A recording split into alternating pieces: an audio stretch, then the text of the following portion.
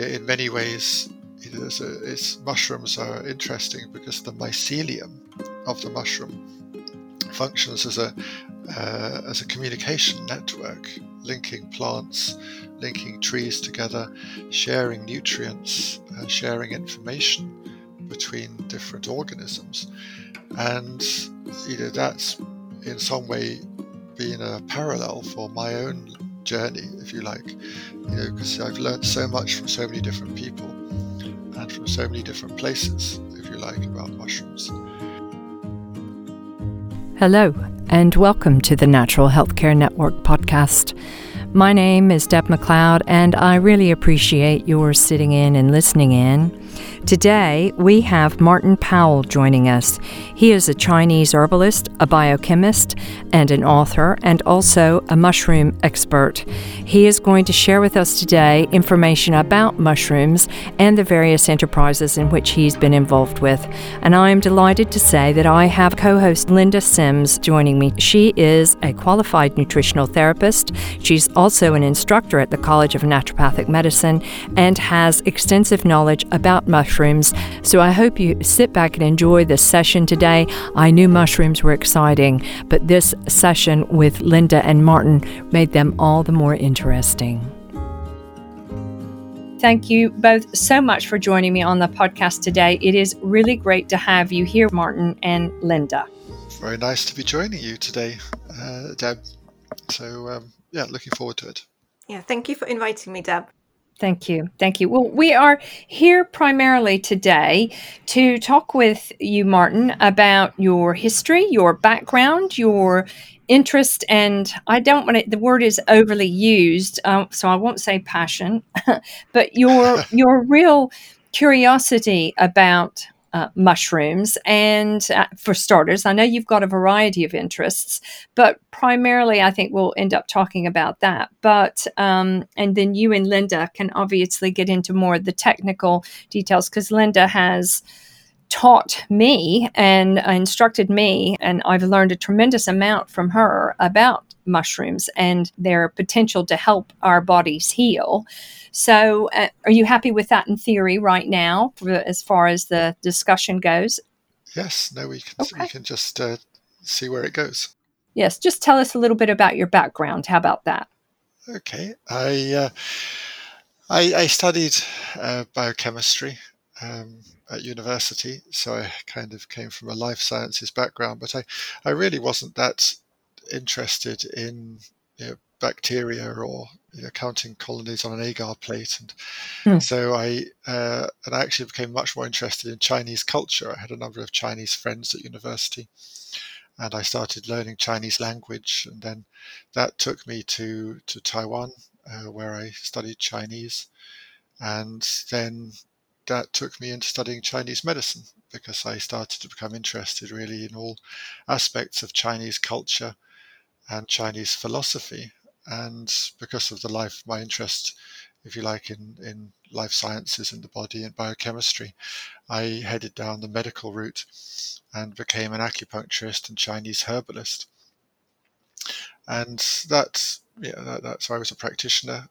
I was seeing patients, and not really at that stage very aware of the possibilities of mushrooms or the health benefits of mushrooms, because they're a bit of an odd category, or they have been an odd category. They were, more almost like the ugly sister, if you like. And that they, whether it was Chinese herbal medicine or Western herbal medicine or nutritional medicine, none of those areas of natural medicine going back to this time into the early 1990s were really teaching about mushrooms. They weren't really taught on nutritional courses, or they were touched on very briefly on Western herbal courses or Chinese herbal courses. So they weren't really given a great deal of weight. So I had some vague awareness of their potential benefits, but they weren't really a major part of what I was doing. And then after a few years, I went back to Taiwan to do some further training, and ended up working for a company over there that made nutritional supplements based on mushrooms. And it was it was a friend of mine from when I was there before studying the language, and he had this business then which was making mushroom supplements available. So I started working for him and helping him with the English language material, because he was about to launch his products in Australia. And through doing that, I started to learn more about their potential and the research which had been done in Japan, in China at that point in time. So that's really the first time I had some awareness of the wide therapeutic potential, if you like, of mushrooms. And then I came back and started using them more in my practice. And then after a few more years passed, there were some things that I couldn't get hold of here in the UK that I wanted for my patients. And so I ended up setting up a small business to import these herbal products for my patients, and then started supplying them to other practitioners. And then after a few months, actually, I was then approached by somebody I knew to distribute a range of mushroom supplements. And so it was an instance where mushrooms kind of sought me out. I didn't suddenly wake up one morning and have an epiphany and decide that I was going to go and learn all about mushrooms, but they kept kind of coming into my life. So I ended up distributing these mushroom supplements and then giving talks about mushrooms, and then getting asked to give more talks about mushrooms. And then I really thought, I really ought to take this seriously. If because I was at that point, I was teaching people, I was telling people what I had been told, and I had taken, if you like, on face value. And I really, if you like, hadn't done my due diligence as far as the validity or veracity of the information that I had been given. So I then decided I really needed to get to the bottom of this, and I really wanted to know, as a practitioner, what was the best mushroom for my patients. For any patient, what was the mushroom that would have the best therapeutic results? Because if you look, the only book really at that time was Christopher Hobbs's book, Medicinal Mushrooms, I think Tradition, Healing and Culture. And that listed a lot of the research. It was originally in 1985, it was published, and it was republished in 95. And that listed a lot of the studies which had been carried out. But pretty much every mushroom you looked at, they were good for the immune system, they were good for cancer, they were good for hepatitis, they were good for cholesterol, they were good for blood sugar control. There really wasn't that much, to tell me as a practitioner which one I should be using. As far as I was aware, almost, you could use pretty much any of them interchangeably. So as a practitioner, you want to know which mushroom you want to use. Also, how much of it you need to use, because again, when you look at the research, a lot of it is not. They use different types of raw material. So sometimes it might just be the powdered mushroom fruiting body. Sometimes it may be an extract of the fruiting body, maybe a hot water extract or a methanol extract, another type of solvent extract, or other forms of raw material. And sometimes there might be clinical studies in humans where it's easy to, of course, derive the dosage that they were using. But a lot of the studies, may be on animals. So then it's a percentage of their feed in a day. So, how relevant was that to my patients? If it's 5% of feed, what is that in relation to a normal diet? Yeah. Can I ask you? I mean, this is interesting that the mushrooms sort of sought you out through all of your previous work that you'd done. So what was your process in taking that forward so you would know what mushrooms were going to be the right ones for the right sort of illness or health issue, as it were? Well, then I decided that to answer these questions, which mushroom, how much, and what form of the mushroom, I then started to go through and read all the research that I could get my hands on that had been published, but look at it from a critical eye, if you like, to really look at what was the research done on. Was it in vitro, was it in vivo, was it clinical studies, and what was used and what dosage it was used at, and what were the outcomes. And so looking at the research from that point of view, but also using my biochemical background, looking at the active constituents in mushrooms, and looking at then how they were contributing to the therapeutic potential, if you like, of the mushroom, and then how an understanding of the individual chemical constituents that were involved in the activity of the mushroom then, of course, fed through into the type of mushroom raw material, supplement, extract that one would ideally want to be using to be able to deliver the key therapeutic components from the mushroom in the highest dosage available. So there's a combination of both the chemistry and the clinical laboratory research, coupled with my own clinical experience and practice, and also talking to other practitioners and finding out what their experience was, and learning from them and sharing with them. So, and it's really been an ongoing process, and it's still an ongoing process, if you like. In many ways, mushrooms are interesting because the mycelium of the mushroom functions as a communication network, linking plants, linking trees together, sharing nutrients, sharing information between different organisms. And that's in some way been a parallel for my own journey, if you like, because I've learned so much from so many different people and from so many different places, if you like, about mushrooms. Another area, because of my Chinese language and interest also in the production side of things, I've also spent quite a bit of time in China looking at the areas where, because most of the mushrooms globally are grown in China, and most of the raw materials come from there, but also the States. So I mean, I've visited a number of growers in the States, and also spent quite a bit of time in China, visiting growers, but also working with manufacturers, companies doing the extraction process, and also with experts in the universities over there. So there's a lot of many different directions for which have contributed information, if you like, into this the melting pot of my brain.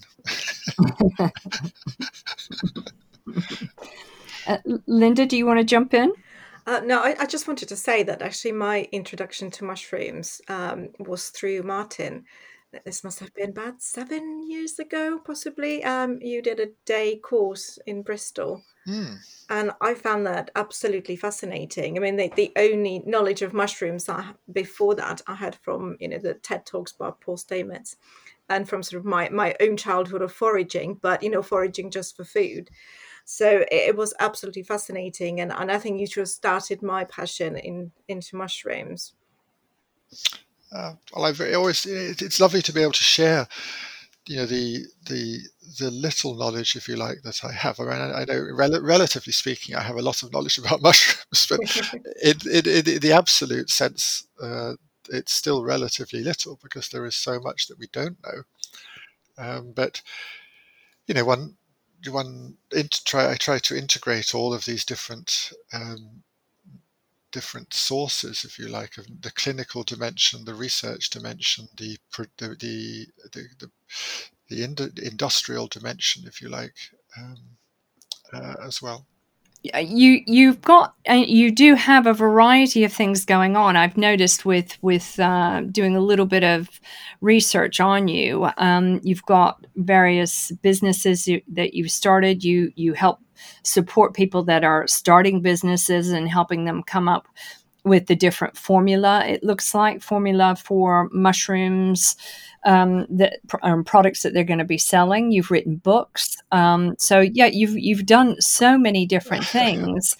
And I guess, is that all? Does that feed into your research, or are you just finding that, like the networks of mushrooms, you say, that they're all a communication network? All of those are feeding each other and sort of progressing you onwards to your path of sharing the knowledge about them, or I don't quite know. I think it's pretty obvious. I don't know where I'm going with this statement or question, but well, I think the thing that I am passionate about is helping people. Right. That's the bottom line, really. So all of this everything I've done has come about through wanting to, in some way, help people. I wrote the first book, the Medicinal Mushrooms, a Clinical Guide, because I wanted to help practitioners, particularly, to make informed clinical decisions for their patients. And I gave the talk that Linda came to, and I've given other talks again because I wanted to help practitioners and through them their patients to benefit from the potential of mushrooms in a health perspective. And the production and the products came about again because at that point, as I mentioned, it was one of the areas that came to me in relation to mushrooms was distributing a range of mushroom products. But I realized as I started to learn more about mushrooms that actually these products were not ones that I felt delivered the full therapeutic potential of mushrooms because of the way they were put together, the raw materials that were being used. And so I then had a problem because I was using these products with my patients and I was also distributing them, but I no longer felt comfortable with them and felt comfortable standing behind them. So that's why I then started manufacturing mushroom supplements, because I wanted a range of mushroom supplements that I felt comfortable using with my patients and also recommending to other practitioners who were asking me what should we be using. So they would both deliver the therapeutic potential of mushrooms but do so at an affordable price. And I think, Martin, I find that really inspiring about you because your supplements are very affordable. I know I spoke to you absolutely a few months back and you said to me, well, a lot of my patients are people who have cancer and I want to make these products affordable. And I thought that's such an amazing ethos to have.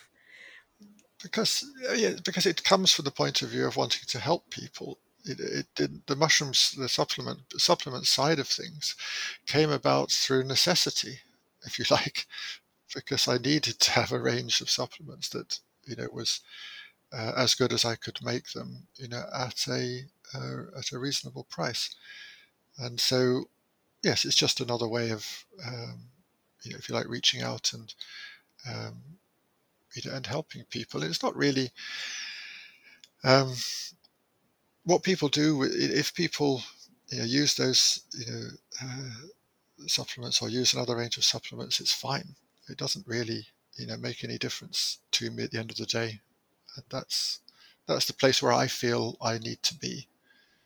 That it doesn't make any difference.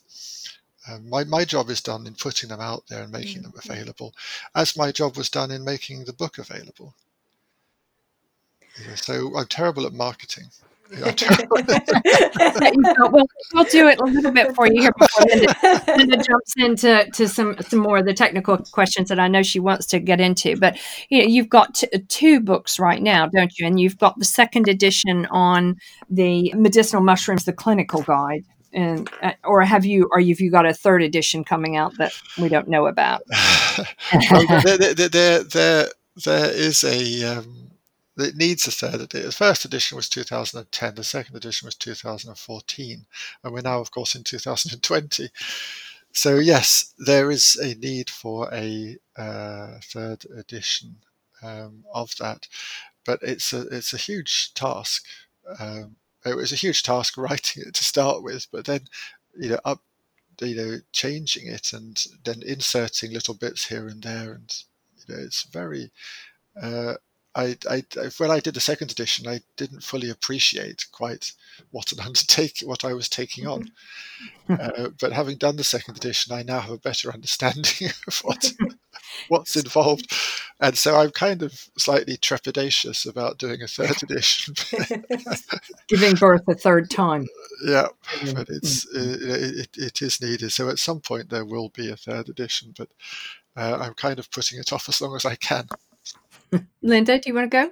Yes, I just wanted to ask Martin if he could sort of tell us how to make sure that we get a good quality supplement, because there are so many new mushroom supplements on the market, and they all market themselves as the best and the organic and purest. But how do we actually know, and how do we choose the best supplement for our clients? It's very, very difficult. I mean, mushrooms are a almost uniquely difficult area in relation to the quality and origin sourcing of the raw materials that go into the products, and how little is actually known and understood even by the companies themselves making the supplements. Gosh.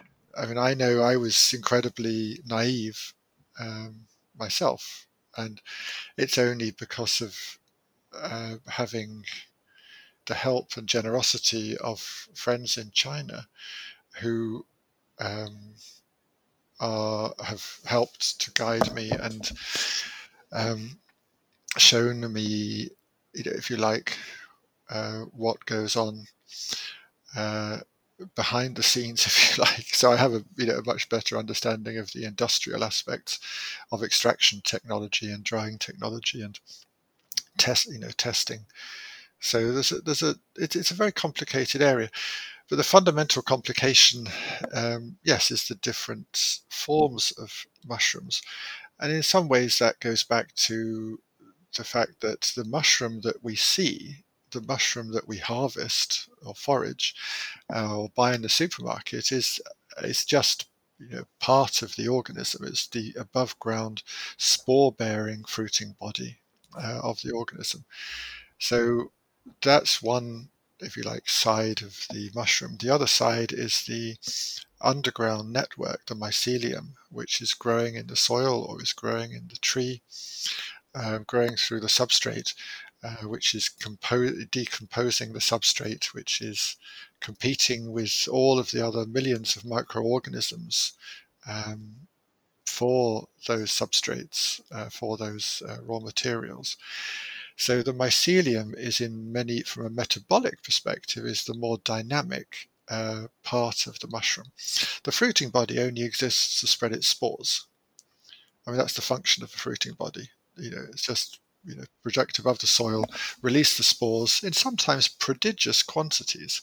So those spores can be blown on the wind and can go and populate new areas. So there's the fruiting body, and then there's the mycelium. Then within the mycelium, there are two different types of mycelium. One is where the mycelium is cultivated in a pharmaceutical manner in a liquid, fermentation reactor. So in the same way that the pharmaceutical industry produces penicillin, by growing the penicillin mold and then extracting the penicillin that it produces from the liquid in which it's growing. So this closed reactor vessel technology is very well established in the pharmaceutical industry and can be used to grow mushroom mycelium as well as other fungal mycelia. And so that's one type of mycelium.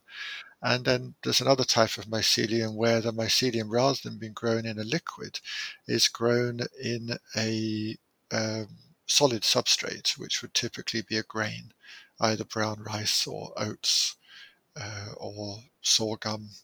Basically any type of grain will work. And that then produces a mycelial biomass, because at the end of the day, when you grow it in liquid, you can then just filter off the mycelium, dry it, and you have 100% mushroom mycelium. Whereas when you're growing it in a grain, you end up with a fermented grain, if you like. You end up with rice powder which has been myceliated, and then the whole mass, the mass of the mushroom mycelium together with the residual grain, is dried and powdered and used as a mycelial biomass. And the quality of that varies also significantly depending on how long it's grown for. Because if you think about that format, it's a fermented format. You're using the mushroom to ferment the grain. And as with any fermentation process, the production of enzymes, production of antimicrobial secondary metabolites increases the longer you grow it for. So with a fermented product, to get a high level of fermented metabolites produced, you want a relatively long fermentation process. But to weigh against that, you've got the commercial considerations that it's much cheaper to grow it for a short time. So like other things, mass produced. Yep. Yeah, so you then turn over a batch every 30 days rather than every 90 days, and that triples your production. So it lowers your cost and increases your profit. So there's a lot of different variables in regard to this, and we haven't even got into extraction technology. So going back to the original question in terms of how you can select, to some extent, yes. One aspect is I always encourage people to taste the type of product, and because I'm a Chinese herbalist, and I think most herbalists, the taste of the herb is an important part of assessment of its quality. And so the same is true for mushroom products. So when you're looking at mycelial biomass products, if it tastes like rice powder, then it probably is mostly rice powder. It hasn't been the fermentation process has stopped at the point that the rice has been myceliated, so the mycelium has grown through it, but you've got a vast majority of it is still rice powder. You haven't actually converted that into mushroom mycelium to a significant degree, or had long enough to produce high levels of some of the key secondary metabolites. So if it tastes like rice powder, it probably is rice powder, or mostly rice powder or grain. And if it tastes more like a fermented material, then you've got a longer fermentation process. With the extracts, one of the main problems with a lot of extracts coming out of China is that they tend to be adulterated and diluted. And the most common type of adulterant, if you like, is maltodextrin. So maltodextrin is a polysaccharide. It's a long chain of sugar molecules which are joined through alpha linkages, which our digestive enzymes can break down.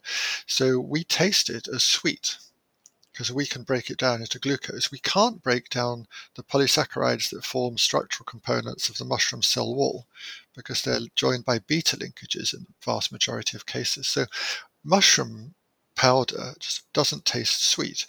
But when you get an extract, or pure mushroom extract won't taste sweet.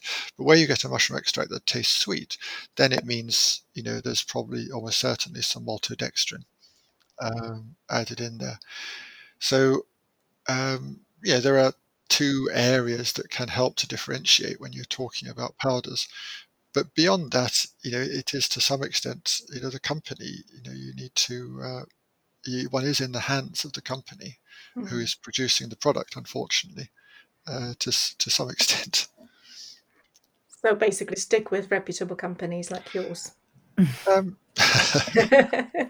Well, I always, I like to empower people, to be able to make their own judgment and their own assessment, and hence the tasting, I think, is important. But there are aspects that we can't, as an individual, have the ability to fully evaluate, and so yes, it is then does come down to buying from a reputable supplier, or a supplier that you feel to be reputable. And because, again, we know and you've said this, you're not good at marketing yourself. Your range, your myconutri range, those are all extract. Is that right? They're not all extracts. They also use some mycelial biomass that's been grown for a longer period of time, 90 days.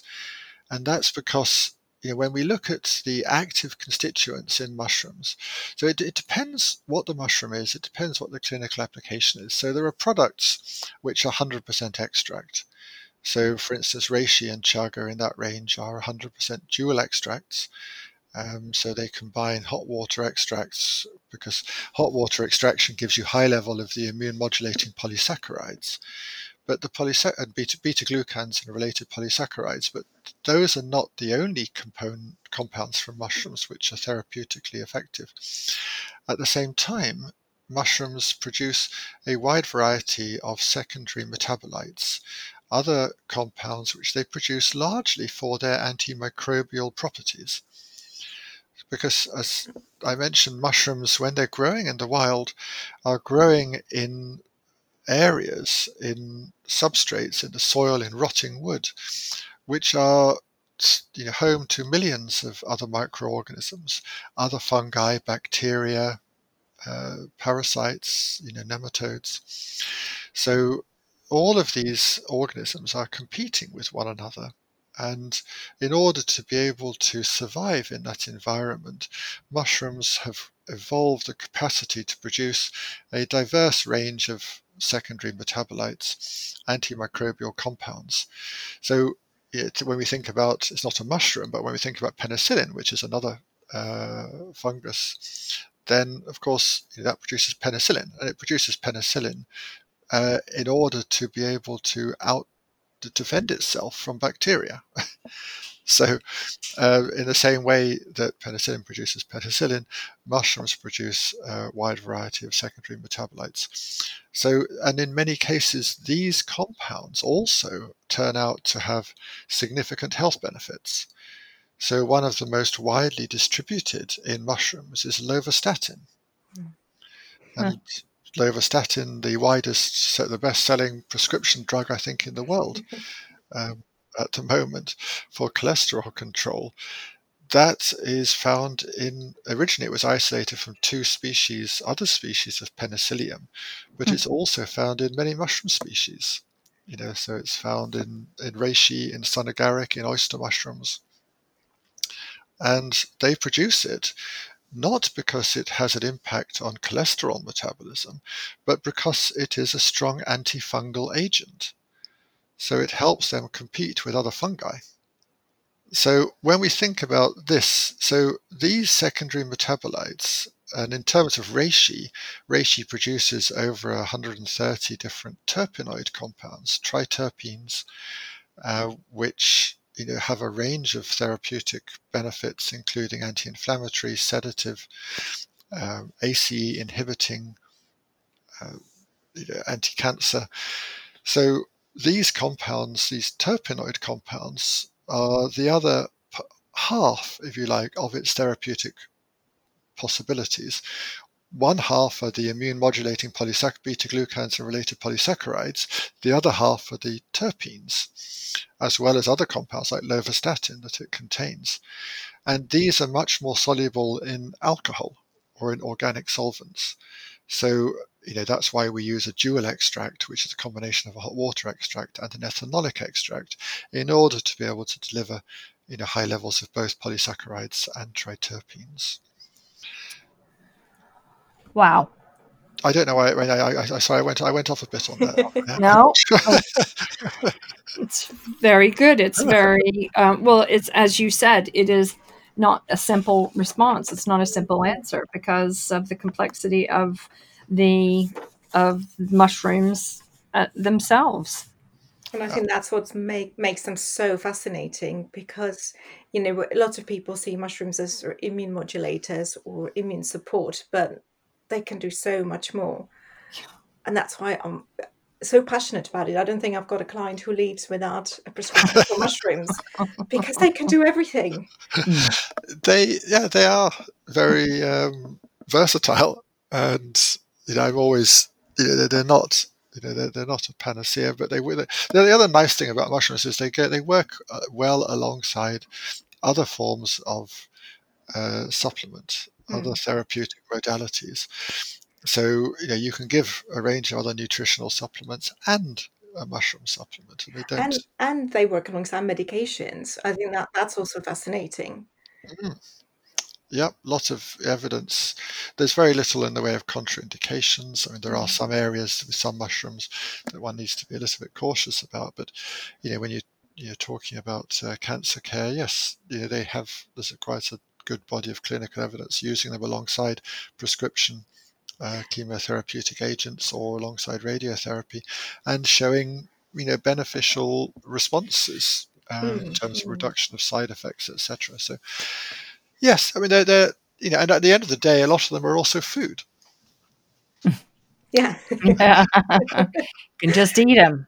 Just go on and eat them. Exactly. Because that's at the end of the day, again, I feel sometimes like I'm repeating myself in different scenarios, but or talks. But I really, I strongly feel that health doesn't come out of a bottle or shouldn't come out of a bottle, and that at the end of the day, it's important for people to be able to know that they have the possibility to be able to maintain their own health without the use of supplements. If they're in a position through their lifestyle, through their environment, to be able to live in a relatively balanced, way. Of course, we all sometimes get a bit out of balance.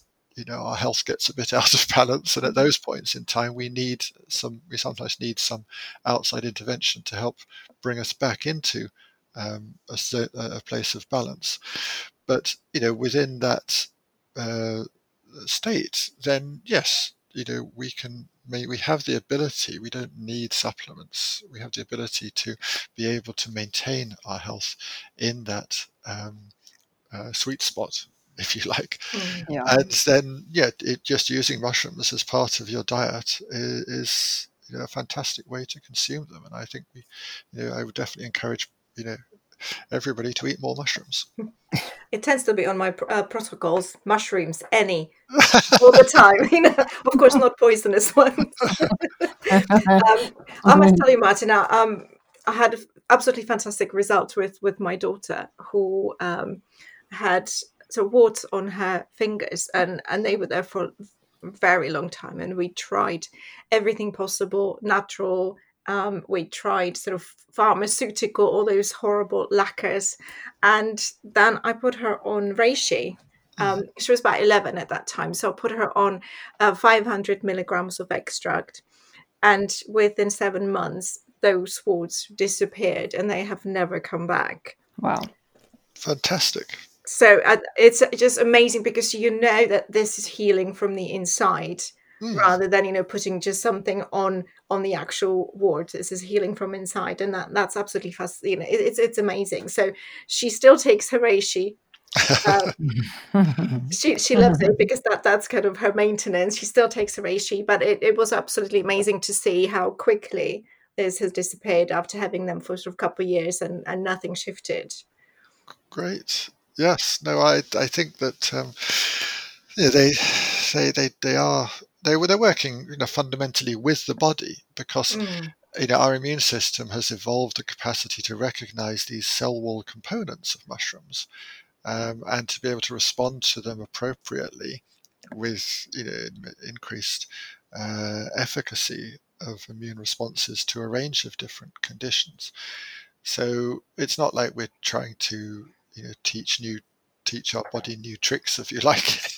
We're just trying to get it to perform its old tricks. Yeah. See, I always explain it to my clients as the mushrooms kind of help your body do the right thing. They help your immune system to make the right decisions. I think that's just a simple way to really describe it to them. Mm. Yeah. Yes, totally. But of course, That's right. it's much more technical, and you would be absolutely fantastic at explaining that. Well, I mean, I'm not sure. I think sometimes it's good to keep it simple. Yeah. Well, it's nice to be able to do both. Can I get you both to talk a little bit about, I don't know if this is okay or not, but how this is becoming more and more common of working with conventional medications and utilizing mycotherapy to support the medication, and that's done a lot, I know, with cancer. But is there any more that you can talk about that together? Because I know, Linda, you have done this because you work with a lot of clients that have cancer. Mm-hmm. And I know you, as you say, it's almost always on any of your protocols for anyone that you see that they should have mushrooms. But one, I wonder, Martin, do you work with conventional medicine doctors in this area much, or is it still such a narrowed field? Or Well, I think they say it's a difficult area because largely the attitude or approach of most oncologists, because they don't understand mushrooms, their default position is that patients should not be taking any other form of supplementation alongside the conventional treatment, because they're concerned that there could be an impact on the pharmacokinetics, I mean, the way the body processes and metabolizes the drugs, and therefore the level in the body, or could potentially impact on the efficacy of the drugs. There was, there was this whole issue of taking antioxidants alongside, because some part of the therapeutic efficacy of some chemotherapeutic agents is because they raise levels of free radicals in the cells. So there was some concern that dietary antioxidants might impact on that adversely, but there's a lot of evidence to show that isn't the case, because the level of intake of dietary antioxidants is not sufficient to change cellular oxidation status, or intercellular oxidation status. And mushrooms also in many cases have been shown, although in vitro you can demonstrate antioxidant activity, on a cellular level they actually help to also produce, part of their activity is to increase production of free radicals in the cell, so they work alongside the chemotherapeutic agents, as well as supporting the immune system to help it deal with the side effects. But a lot of the conventional medical approach is to say no to across the board. So it really depends upon the oncologist or the doctor how open they are to integrating, or the patient taking other forms of therapy alongside the conventional treatment. And at this point in time, that's still fairly rare, I find. Yeah, I would say this the same. It is very rare to find an oncologist who will say, yes, it's okay to take supplements. And they generally say, don't take anything that comes in a capsule. And it is, of course, there's no standard to supplements. So it's very difficult for them to okay the taking of the supplements. What I tend to do is just send a lot of research. A lot of the times, clients actually make their own decision. I always ask them to talk to their oncologist, talk to the pharmacist to make sure there are no interactions.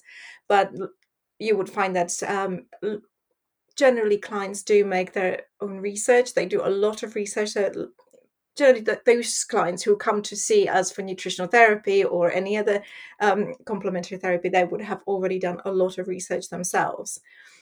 But what I find fascinating that Japan has been using Crestin, the PSK extract from turkey tail, since 1970s alongside of conventional treatment. So it kind of points towards its safety and efficacy, and it's I find it frustrating that that hasn't quite translated into what we do here or what oncologists do here.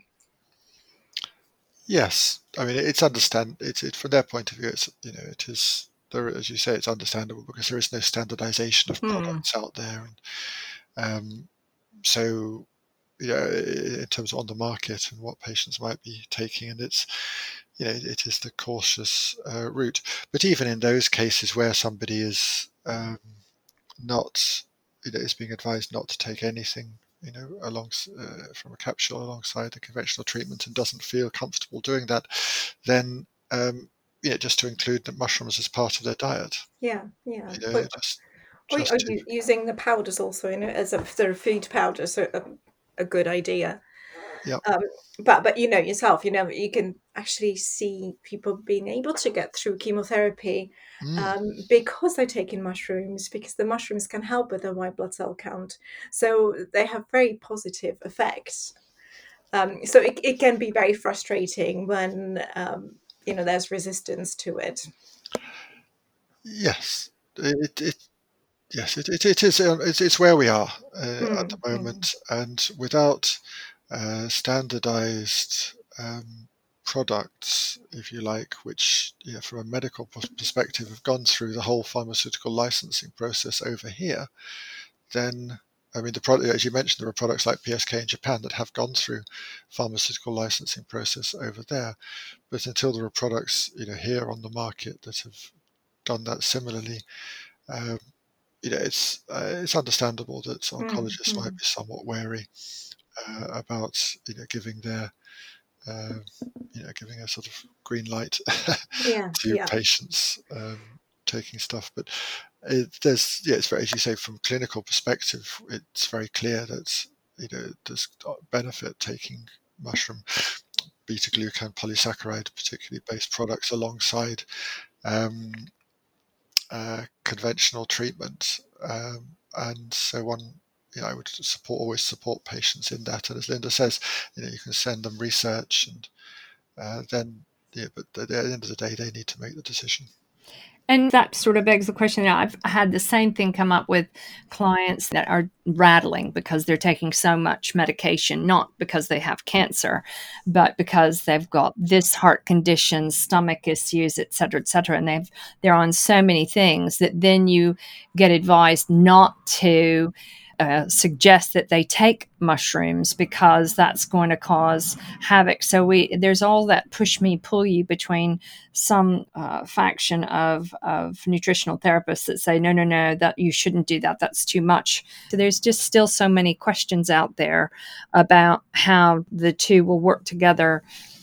Well, I mean, that's again, so from that point of view, we always have where one is feeling, and sometimes it's not so much the supplements, but it's the medication. Mm, mm. Because where you have somebody on half a dozen different drugs, the interaction between those drugs is really not understood.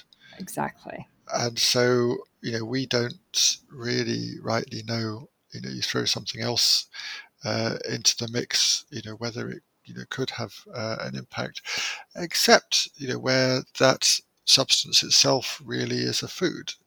And Yeah, again, where there is a concern that the level of medication, patients got quite a lot of different drugs, the liver is having to process all of these different drugs, and we're not really sure about the interactions between them, then I would always take the approach of steering towards mushrooms which were themselves food. mm, So things mm, like shiitake, maitake, possibly lion's mane, etc., mm, mm. snow fungus, these type of mushrooms, where they're just they're food, and where the key active constituent are the polysaccharides, because the polysaccharides themselves, which are the key immune modulating component, they don't appear to interact with any drugs. They don't appear to have any impact on liver enzyme metabolism. So I feel quite comfortable using those polysaccharide-based supplements alongside even multiple drug combinations. It's very exciting, really, to know that you have these options with it. And it just again shows the beauty and power of food, doesn't it? And how it can get in and do its own dance to help support the body in the way that it needs to. Yes, I mean our body has evolved along. We've evolved together. We've evolved, eating these substances. We've evolved. Our immune systems evolved to recognize them and respond kind of appropriately.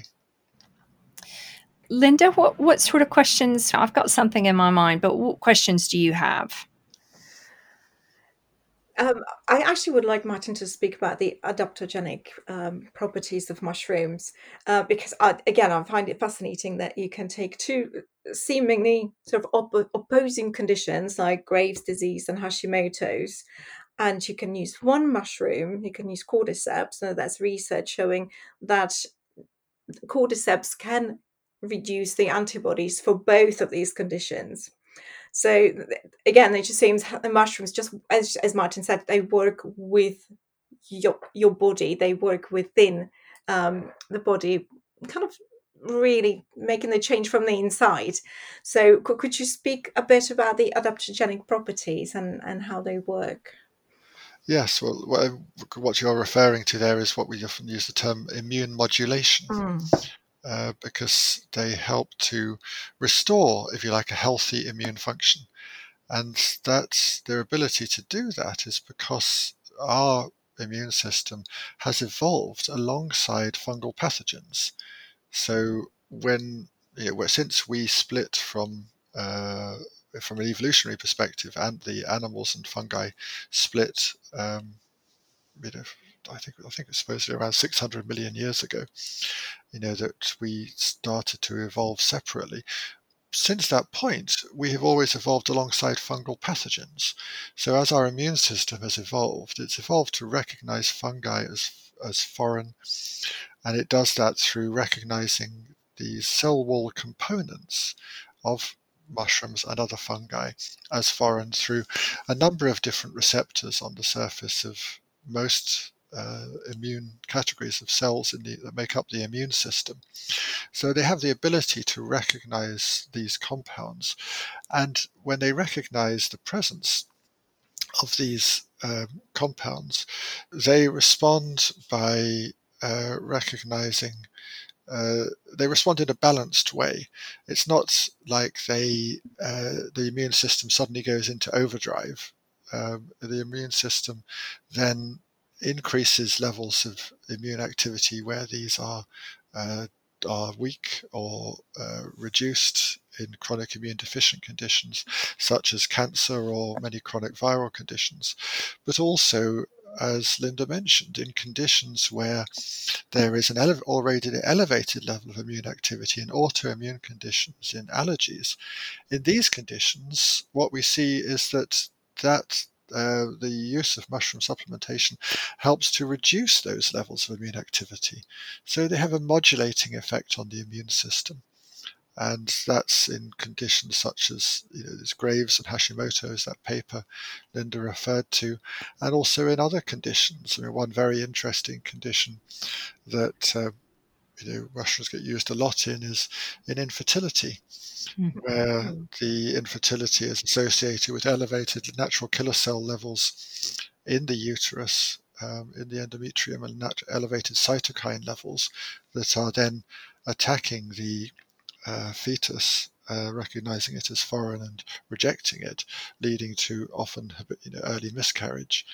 So in these cases where infertility or repeated miscarriages are associated with elevated levels of immune activity, the use of mushroom supplements is very effective in reducing them. And you can monitor the levels of the natural killer cells, you can monitor the cytokine levels, and see them returning to within normal parameters, within a couple of months. Mm. So there's lots of areas where this immune modulating adaptogenic property of mushrooms, working together with the immune system to help to restore healthy immune function, has benefits. So it also makes them very easy to use therapeutically, because you don't have to be worried too much about what the balance of the immune system is and what the impact of the mushrooms on the immune system will be, because basically it will help to bring it back to a place of balance. Can you also dispel the myth about mushrooms and fungal overgrowth?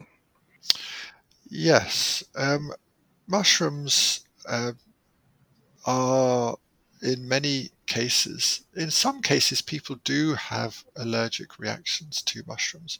There are some people who are allergic, and that's very clear. But in most, that's relatively few. So, in most cases, it's fine, including in cases where there's pre-existing fungal overgrowth, and that's because mushrooms' impact on the immune system is to increase the ability of the immune system to respond effectively to a range of infectious conditions or malignant conditions, but including fungal conditions. So that increase in immune activation, immune efficacy includes two fungal conditions. Also, in many cases, mushrooms themselves produce antifungal compounds. Yeah. So I mentioned lovastatin earlier, from oyster mushrooms, from reishi, etc. Another one from shiitake is erythedinine, another antifungal compound produced by shiitake mushrooms. So these are, there are numbers of antifungal compounds. And thirdly, the things, of course, which do potentiate fungal growth, the worst thing if you have candida really is sugar. And so mushrooms don't contain sugar, at least if you're talking about just a dietary mushroom. So yes, they don't contain dietary sugar, so they don't encourage proliferation from that perspective. And they do, increasingly now we're seeing that they do have a positive impact also on the microbiome. They're looking at the impact of mushrooms and mushroom extracts on the gut microbiome, showing increases in short-chain fatty acids, increases in bacterial populations which are considered to be beneficial, such as Bifidobacter, and decreases in bacterial populations which are considered to be harmful, such as Clostridium species.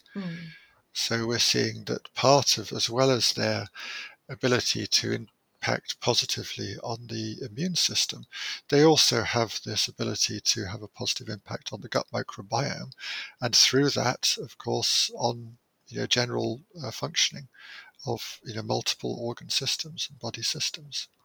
I must say, I love using mushrooms as a part of gut healing protocol. She's not saying that lightly either, Linda.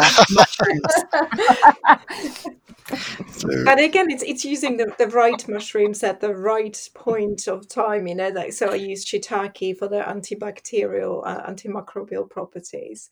Of course, reishi for reducing the inflammation, and then lion's mane for the gut mucosa repair.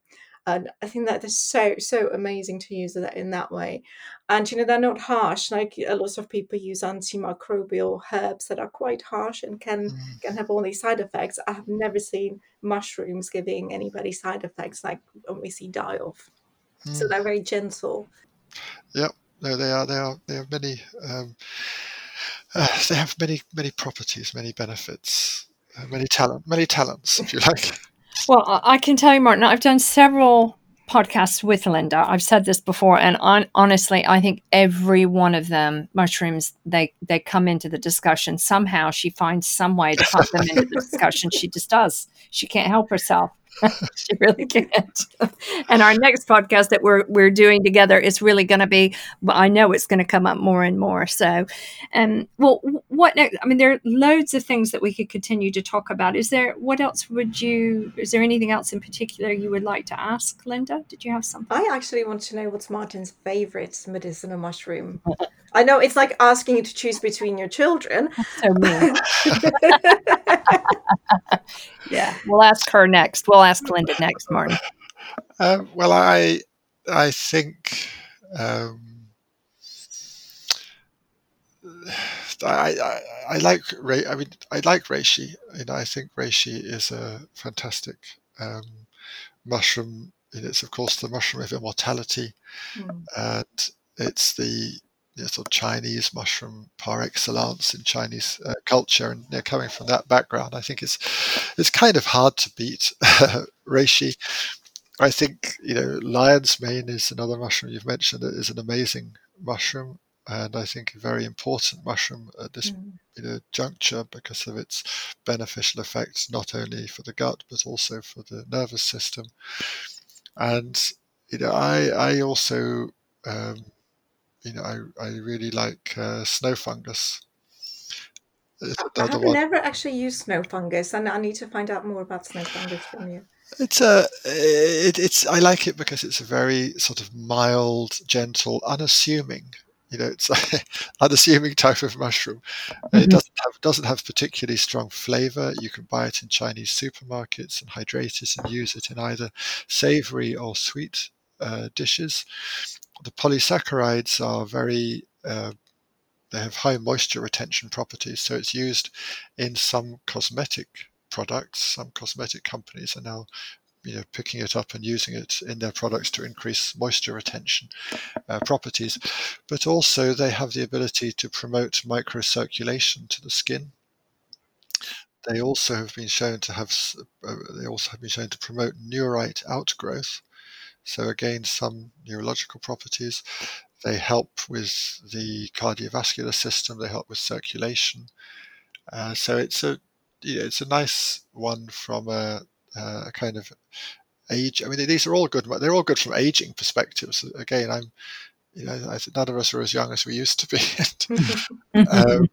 I think it's another good reason to eat more mushrooms because they have so many benefits in relation to different aspects of the aging process.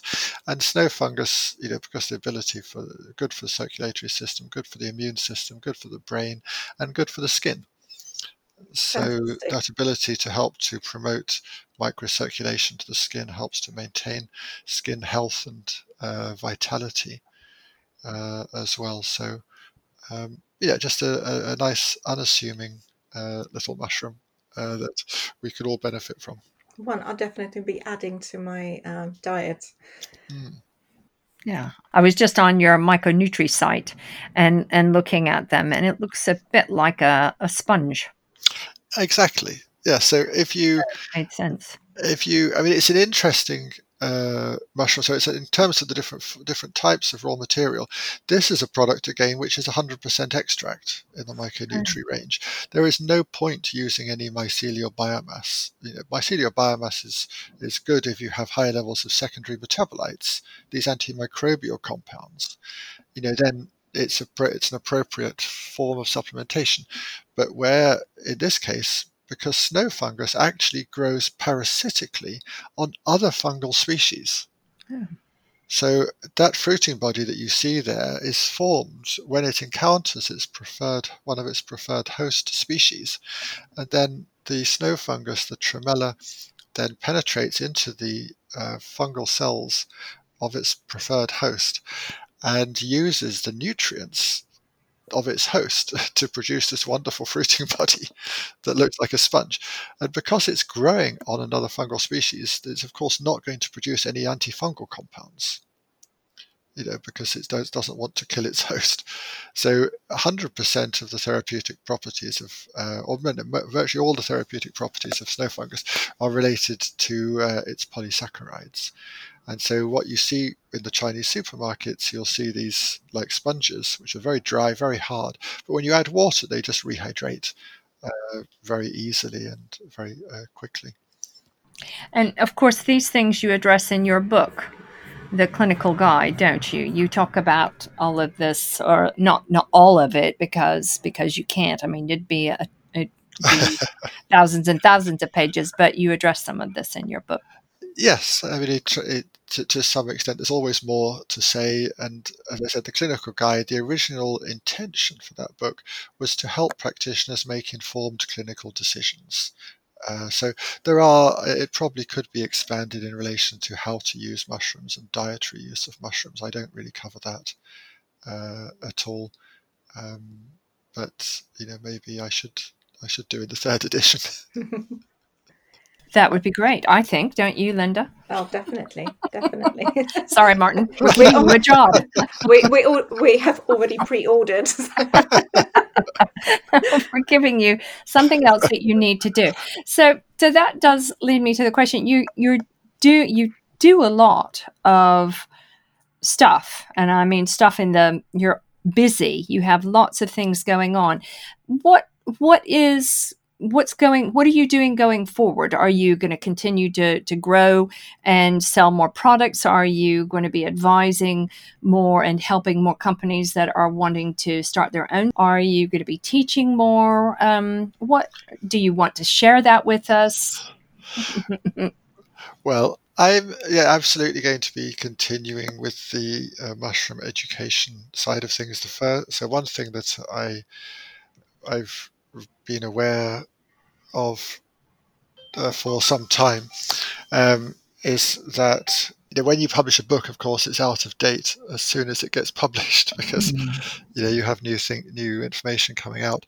So I've had an idea for a while now to bring out a magazine, which would then help to be a channel for communication with people, to help to keep people informed with the latest research, and also to share knowledge and information between practitioners working in different countries, in different fields. So to form the role almost like a mycelium, the information exchange, to nourish us all, if you like, and share that nourishment, and include other things about mushrooms, in terms of their ecological, possibilities, and people working with them in different ways. So that magazine hopefully will be ready in about a month. The first issue hopefully will be ready in about a month and a half. Oh, amazing! Exciting. So yes, it's. I mean, because of the COVID situation, it's been a little bit. It's been quite difficult, and it might not, be, have quite as much in. The things that I'd wanted to put in there that won't happen, but I think it will still be a useful magazine, and the idea is to bring it out then twice a year. So we have all the latest news and research, and share case histories and news about the world of mushrooms. So that's one area. And the other area is to put more online material out there about mushrooms, so people have access to that. So there's a lot more on the educational side related to mushrooms that I'm working on, and also I've because of working with mushrooms, one of the main areas of clinical application of mushrooms, as we've touched on, is cancer. And because cancer brings with it a lot of fear, and it's fear ultimately of death. So a lot of the people that I've worked with, they're struggling with this. And for a while now, I've wanted to say to people, it doesn't have to be this way. It depends on how you look at death and how you look at life, and your self-identification, if you like. So another area of helping people was to try to put the fact that there is an alternative point of view, if you like, relating to life and death, that maybe would help people when they're struggling in this way. And so I've just also put together a very small booklet called Waves on the Ocean, which is really just saying to people that there is another way to look at this. There's another way to look at life, to look at your life, and how that can maybe be change also how one thinks about death. So it's like 12 centimeters by 12 centimeters and 36 pages. So when I say small, it is very small. How do we get it? Can you buy it from one of your websites or Amazon or both? Sounds lovely. it is on Amazon. The it will be available also on websites. I need to. Yes, it's just I think I got the copies back from the printer maybe 2 weeks ago Oh or gosh. something. Yeah. So it's been like years in preparation, and it was one of those things you write thousands of words, and then you cut it down to, I don't know how many words there are in total. It's very zen, if you like. So it's maybe, I don't know whether it's got 200 words in it. It's because it's so it tries to say a lot with very little. Okay. And I'll let you be the judge of whether it succeeds or not. And it's Waves on the Ocean. Is that right? Yes, it is. We'll have a look and see if we can put a link on the show notes so people can find your book, because it sounds like a really valuable book. And I think you're right. We get very wound up in the fear of dying instead of looking at our lives and where we are and what's going on. And my own mom died recently, and she was very much about embracing the life that she had and how she was so ready to go on. And she did so at peace and with great ease and surrounded in love. And it was a beautiful process for her. Doesn't take away from the missing, but it can be a beautiful thing. It sounds weird for some people to hear that, but I think it's something that we could all embrace more, really. I think it's a really important, it's incredibly important area, and I think anything that can help people is good, because it can be like that, and there's no reason why it can't be. But the reason why it can be more of a struggle, again, they're very. It's just not easy for a lot of people. Yeah. So there will also be, I think I've put the book up on the website. I'm going to make a slight change to it, very slight, but so there will be possible for people to access it through, or have initially just read it online. It's nice to have the finished book because it's on nice paper and it's kind of stitched, and so it would be nice to have the finished book. But for a lot of people, again, accessing it online, so I've put it on wavesontheocean.com. Okay. And so there were some issues with the quality of the images. There are some slight issues, but it is there, so you can have a look at it there. Okay. Is there anything in particular you would like to talk about that we haven't addressed so far? I think that's really has been a very enjoyable talk, and I hopefully useful, and will encourage people. And it is about our own journey, our own exploration, and mushrooms. I'm very happy that they're starting to come more into prominence, and people are starting to really benefit, realize that they aren't just those little white things in the punnet at the supermarket. They're a lot more than that, and are able to benefit from them. So that's the most important thing. They are fascinating. Linda? No, I just appreciate the time we could spend with you, because as always, it was very, very fascinating. And I hope we can do another conversation soon. Yes. Maybe more targeted, because May and Deb are planning on doing a series of podcasts for cancer patients. So it would be really, really lovely to have you on one of those. Yes, we would love that. We can certainly talk about that. That would be great. And I don't mean if this is going to make you feel awkward, but is there anything that we can do to help you, Martin? I mean, you're doing all of these things to spread the word, to create these networks. Is there anything in particular that we could do for you? Well, I think what you have done. I mean, it's what I'm really bad at is the marketing. Excited from my point of view. Once I've put something out there, my job is done, really. And so in terms of whether it's the magazine when that comes out, which will, as I said, be end of October. So, in terms of your networks and letting people know, or this, Waves on the Ocean. Yeah. I'd be very interested in your feedback after you've, had a chance to have a look at it and see, because I think, there is, it's an important question. It's an important area for us all, and I hope that will be of benefit to people, and that it can reach the people who will benefit from it also. I'm sure it will. I'm sure it will. I have no doubt. Okay. And I think from our point of view, we can just say that we'll keep flying the flag for the mushrooms as much as we can with our clients, and also I do with my students. So we really need to get the mushrooms out there and to see the potential that they bring. She does. She's brilliant. She's one of your she's a big mushroom fan.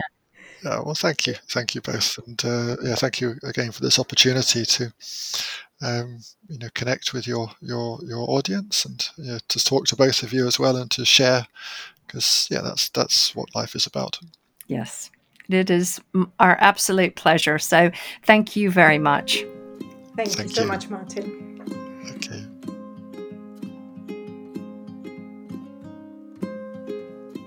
Well, folks, that's all for today. I hope you enjoyed sitting in and listening in to Martin and Linda talking about the complexities of mushrooms. As holistic practitioners, we always learn about the multitude of benefits that foods can bring forth. But I have to say, mushrooms really are amazing. If you'd like to find out more information, of course, I will be providing details in the show notes, as well as a link to Martin's recent book called Waves in the Ocean. Now then, as usual, there are several things that I would like to talk to you about, and one of them's going to be about that Pelican. You've got to bounce soft to feel good, and I am happy and excited to say that I can already see the health benefits from using this rebounder over the past 2 months, and it's really exciting to think that I'm only just getting going. So if you'd like to have any details, I am an affiliate, so I would be delighted to share some information with you. It really is a wonderful company, and I am so honored to be affiliated with such a great organization. On another note, I'd like to thank those of you who have subscribed to my podcast, and if you haven't, please subscribe. It really does make a difference, and also please share this with other people that you think would find them of benefit. And if you have any feedback for me, please let me know, because don't forget, these podcasts are here for you. They're here to support, collaborate, communicate, educate, and inspire one another. And the only way I'll know that is if you let me know. And one other thing I'd like to let you know about, or remind you about, is the event that was going to be in September. It has been rescheduled to March 27th, 2021.